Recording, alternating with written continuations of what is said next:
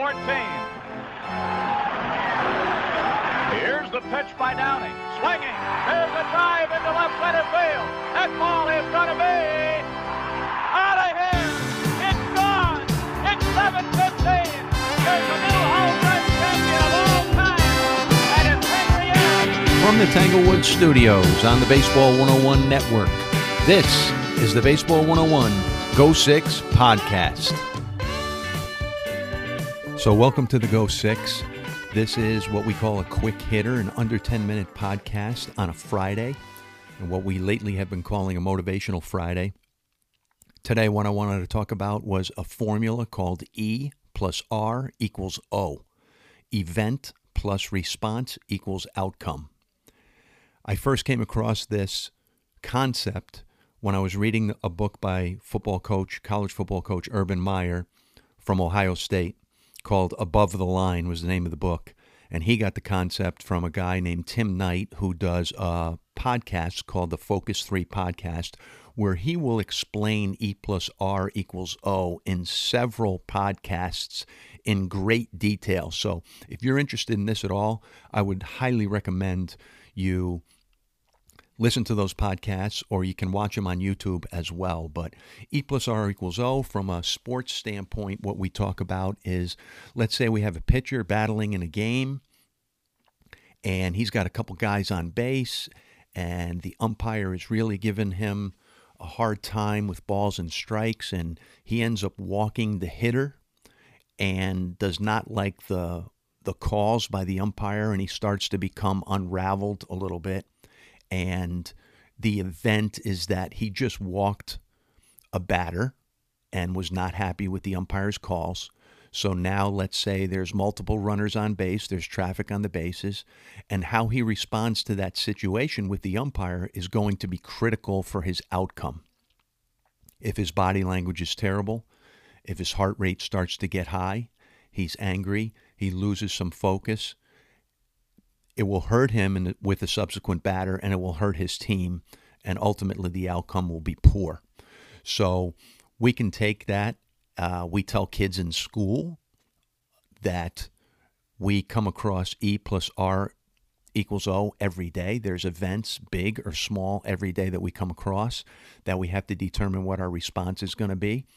And if we want a positive outcome, typically the most important part of this equation is the R, where we have to have a good response. So in this crisis that we're going through, it's an unexpected event that we have to change our responses to. And we have to decide if we are going to blame the situation on outcomes that we get that we don't want, that we don't like, or are we going to change the way we look at things, reshape the way we think, and try to make a positive and productive experience out of this? That would be the response.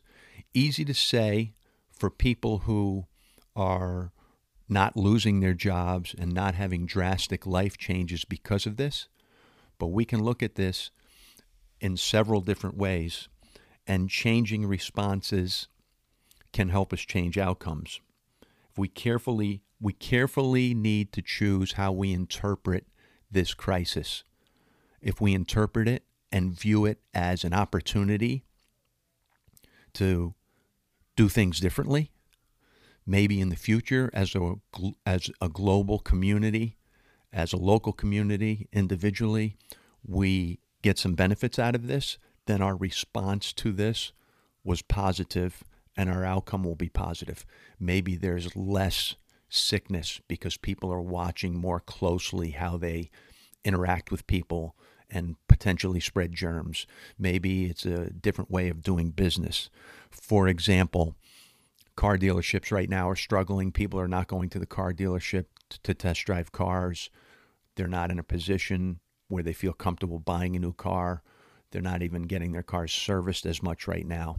I heard an advertisement on the radio the other day where a car dealership is actually finding the people who might be interested in new cars, driving that new car over to the people's homes, disinfecting the car, leaving the car in the driveway, and taking off, and letting the people drive the car, sit in the car, look the car over to see if they like it. And some people have actually purchased this cars this way recently. This is a way of changing the way the dealership did business before and reacting as positively as they can to an unexpected negative event. So we can change the way we look at things.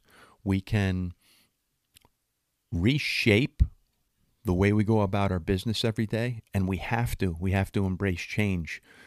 If we're going to grow individually and as a community, what we want to look at is, do we want to grow, or do we really want to grow great? Do we want to just be average, or do we want to be above average? And if we just sort of go about our business and muddle through this crisis, we'll grow, we'll be better for it. But we'll be really great if we decide we want to change the way we look at things, change the way we do things on a daily basis, really grow, really be productive. And how we do that is by sort of suffering through this change. Change is very uncomfortable. Nobody likes it. Nobody likes change at all. But by change being uncomfortable, that helps us reshape. It helps us really grow much, much stronger. Not just a little bit stronger, not just a little bit of growth, but great growth. So what we need to do is try to operate the best we can on a daily basis through this crisis. Take the event that is an unexpected event and have as positive a response as we can to it. Ask ourselves every day, how are we responding to this? When we look back on it, are we going to be happy with the way we responded? And our outcome coming out of the other side, and we will come out of the other side of this, will be a positive one. So, hoping everybody stays strong out there. Can't wait to be with you on Wednesday for the next weekly podcast.